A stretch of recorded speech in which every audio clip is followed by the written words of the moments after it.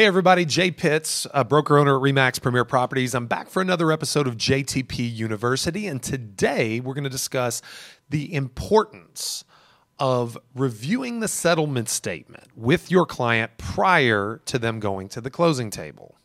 Now, you may say, Jay, aren't the numbers going to be what they're going to be? And Jay, we went over the net sheet when we took the listing, at the time, that we did all the paperwork. Of course, all of those things are true. However, the mortgage industry, unfortunately, despite their greatest attempts and, legislation that requires disclosure 72 hours prior to closing and reorganizing the settlement statement from the HUD-1 to the closing disclosure that you see now, despite their best attempts, they've continued to leave the customer in the dark with mortgage processing falling to the last minute, docs not going out, wires lagging. The closing process itself is a little disorganized at times.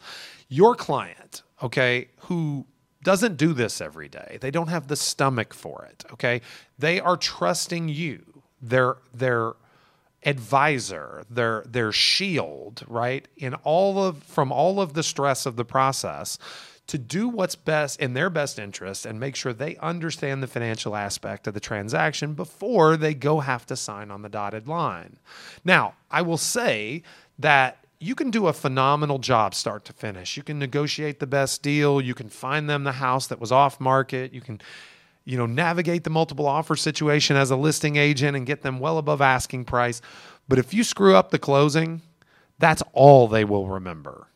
That's why I talk about possession being such an important part of the transaction. Negotiating possession is really impactful because it's the last impression is the one they remember, not the first impression. Real estate is a little unique in that regard, So if you've taken the time 24 hours prior to the closing and you've gone over every line item on that closing disclosure, you've compared it against the net sheet if they're a seller that you gave them at the time of listing. You give yourself an opportunity to be right, take your pat on the back, right? Make sure they know to the penny the check they're going to be walking away from the closing with. And it's a victory lap for you as a credible professional to have a client that walks into that closing room with the most confidence that they could possibly have, that the closing plays out to the letter of how it was described to them by you. They don't feel rushed. They don't feel anxious. They get to sip a cup of coffee, eat a little chocolate bar from the dish on the. Well, I guess that's a pre-COVID practice, but they get to have a lucky closing mint.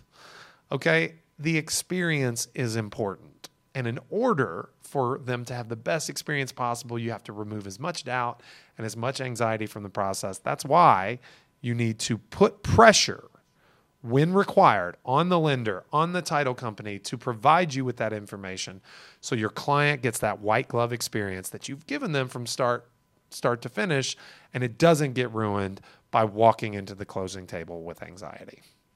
Once again, broker owner Jay Pitts, RE/MAX Premier Properties, host of JTPU University. We'll check in next week.